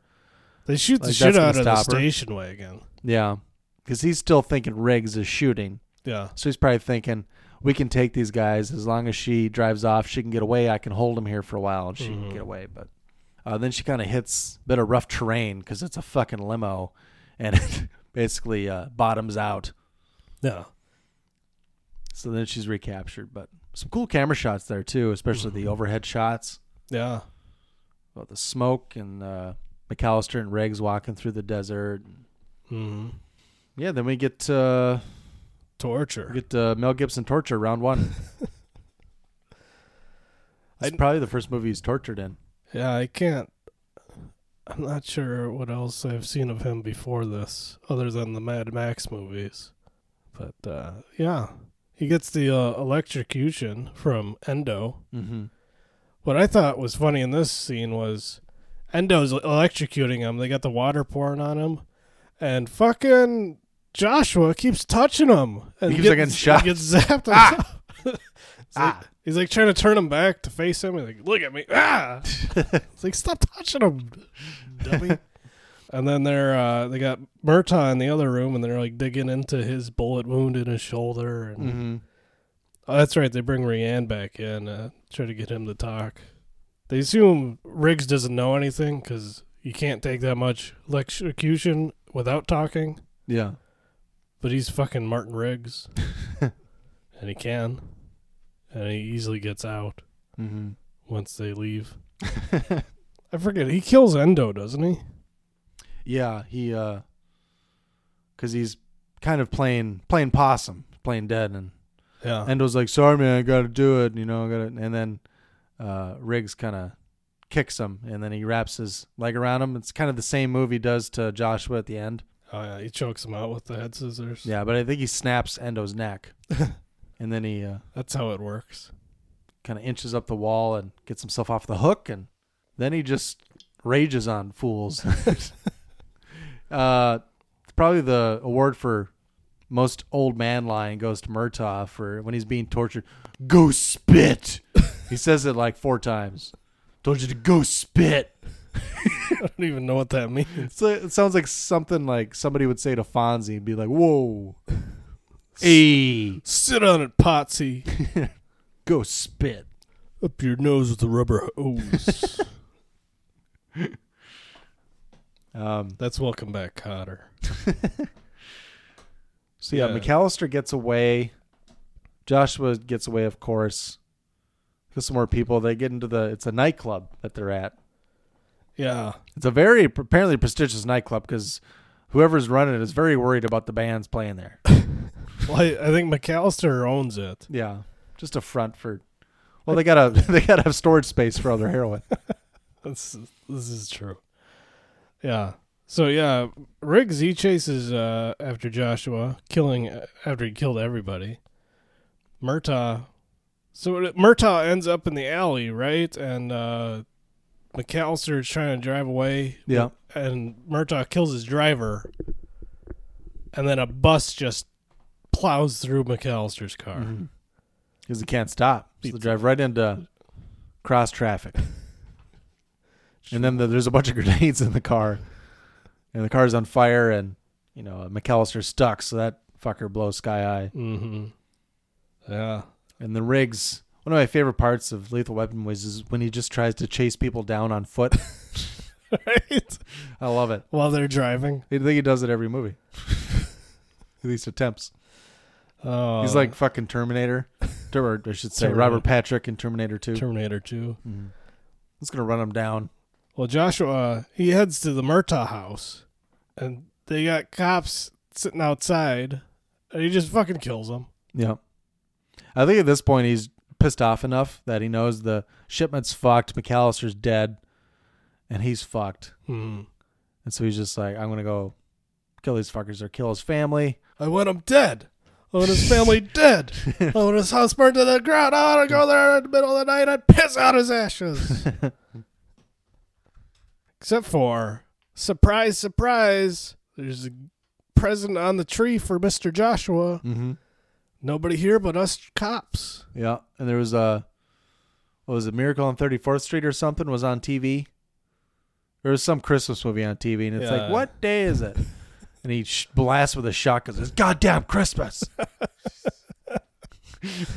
Before a cop car comes storming with through flashing lights through the living room window into the Christmas tree. Yeah, and that's where the garage is going, and Lethal Weapon 2. So it used to be a living room. Now it's going to be a garage with like a man cave on top. A 4-car garage. And Mr. Joshua just fucking unloads into the cop car. Except for there's nobody in there. They just stuck a nightstick under the wheel, pushed the pedal down, and put her in drive. Riggs gets the drop on him, has a gun on him, makes him surrender his weapon, and escorts him outside into the... now it's raining because Joshua or maybe the dead cops, somebody drove over a fire hydrant. Yeah, I don't remember how that happened. But, yeah, so there's water raining down, and it's flooding the front lawn for Murtaugh's. Going to ruin the lawn. Yeah. But then they got all the other cars parked around there, so you get some ambient lighting, some good, for a good hand-to-hand combat. Get some real man shit to close out the film. As Riggs asks me if he wants a shot at the title. Couple of 80s men. And Riggs, he knows a little jiu-jitsu. Goes for the armbar, real sloppy on the armbar. Gets countered pretty fucking easily. But then Joshua goes right into the triangle choke, and Riggs chokes him the fuck out. So that leg choke hold he has, it's pretty effective. I mean, yeah, if you're a white belt, maybe you fall for the triangle, but... Not when you're Martin fucking Riggs. Well, no, Riggs is the one doing the triangle choke. I thought you said Joshua came up with the He fell into it. Okay. Because he got out of the armbar, and then he fell into the triangle. Yeah. Put himself right in it. Fucking terrible positioning. Joshua gets the upper hand for a little while and is trying to drown him in the lawn. And everyone's asking, should we shoot him? No. back off. Yeah. It's kind of funny. All these cops are arriving on scene, and Murtaugh's like, this is my responsibility. Just let it happen. This guy just killed two of our own. Mm-hmm. And so that's like kind of why I can buy it, because it's like, that's not happening in real life, but I can almost see it if they're in like a neighborhood like that, a cul-de-sac, and well, you don't want to just randomly shoot people. Yeah. Well, I mean, they could have arrested them, but they didn't, and said, "Hey, do you want to fight?" Which is not something they typically do. That is true. Normally they would have bum rushed them probably with nightsticks out. Yeah, but I mean, Riggs had a gun on him. Then again, they could have handcuffed him. It is the LAPD, and we heard you shoot black people. And Mr. Joshua is a blonde-haired white man, so can't shoot him. But they do. Not saying, but I'm just saying. So yeah, easy, OJ. I'm just saying. I'm just saying. Take care. So yeah, the fight ends with Joshua getting choked out, and then these rinky-dink fucking Barney Fife types come to arrest him, and they just let him take their gun. Mm-hmm. But Riggs and Murtaugh are quick on the draw. Mm-hmm. And watch it again. Murtaugh fires first. So you can say Murtaugh saved Riggs' life. Is that the original cut, or is that the special? Is that the Greedo cut? It's the long-lost original cut. I saw a pretty funny GIF the other day where it was talking about that the quote from A New Hope, Star Wars. Okay. And it was I can't remember what he says to each other right before he shoots Greedo. Hmm. And it was just the image of Danny DeVito from Always Sunny. So anyways, I started blasting.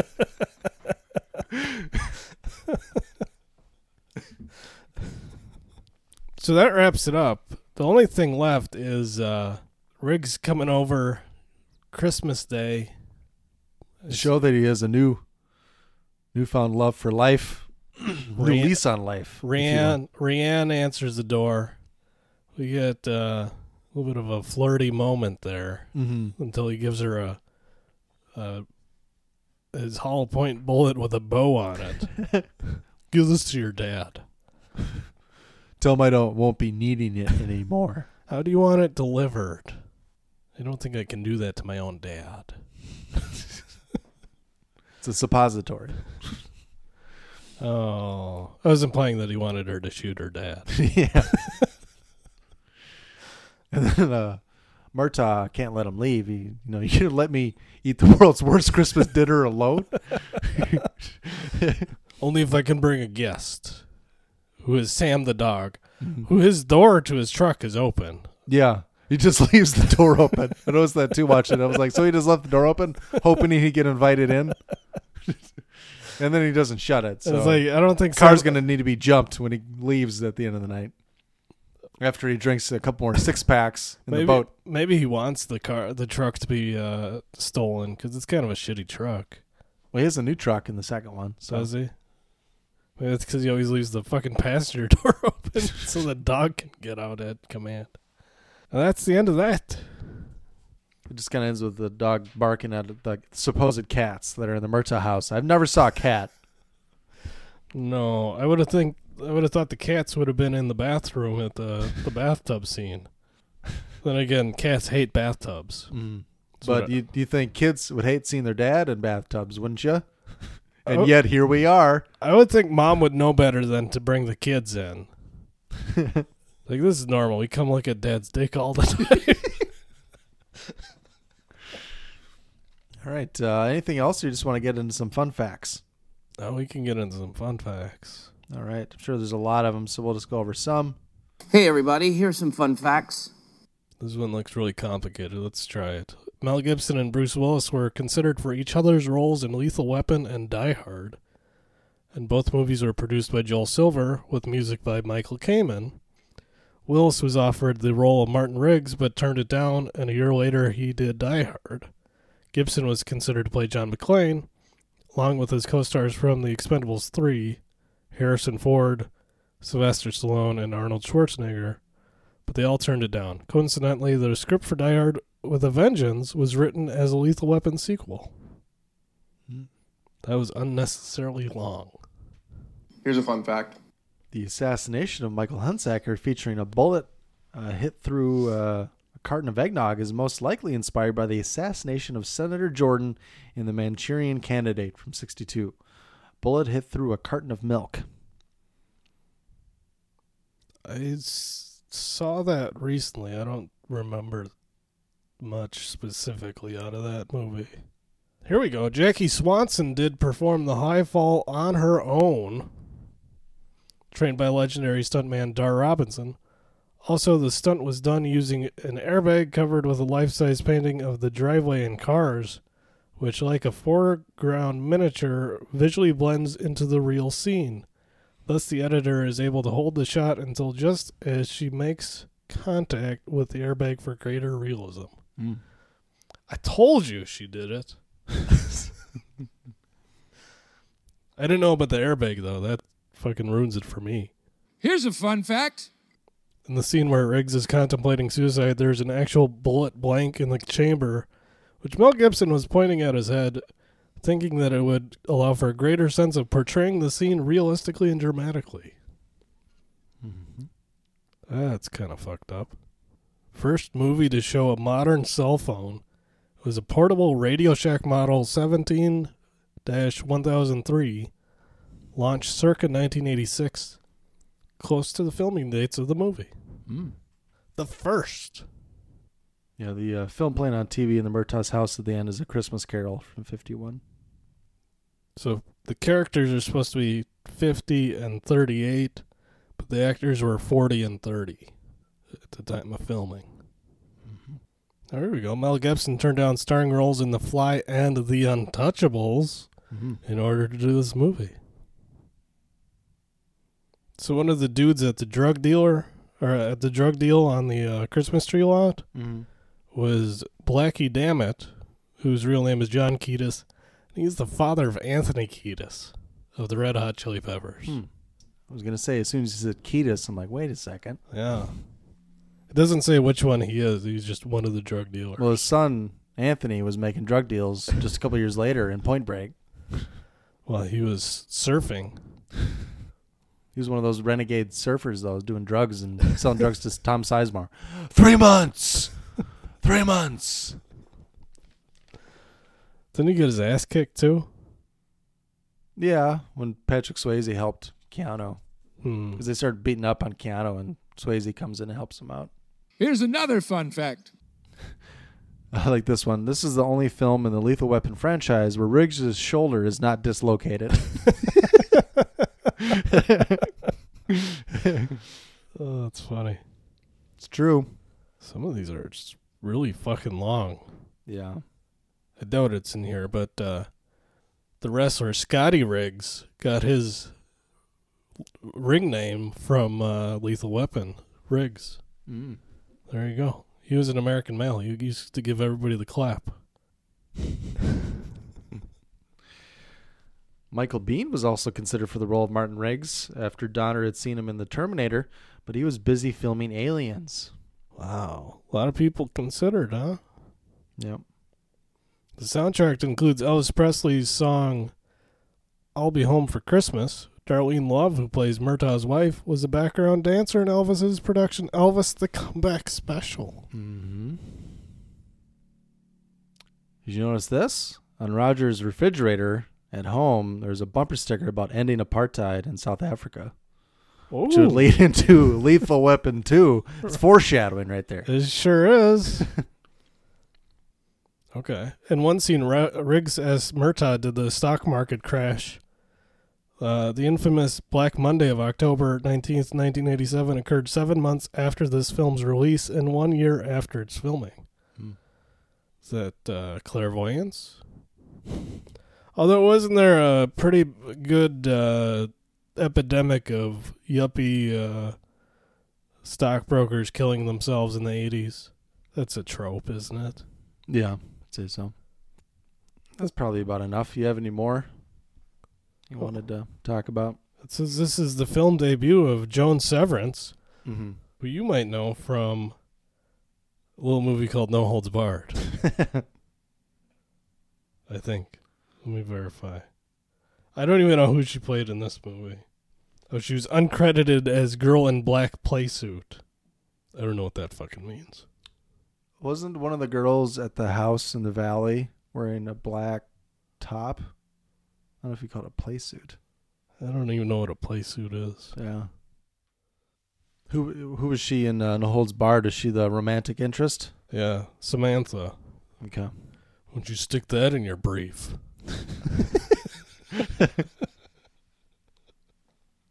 There's a couch downstairs in the lobby with more personality than you. Isn't it like a more sense of humor or something? Maybe. Yeah. Something like well, that. I shouldn't be correcting you on No Holds Barred. I think it might be sense of humor. Bigger sense of humor than you do. All right. I think that'll do it.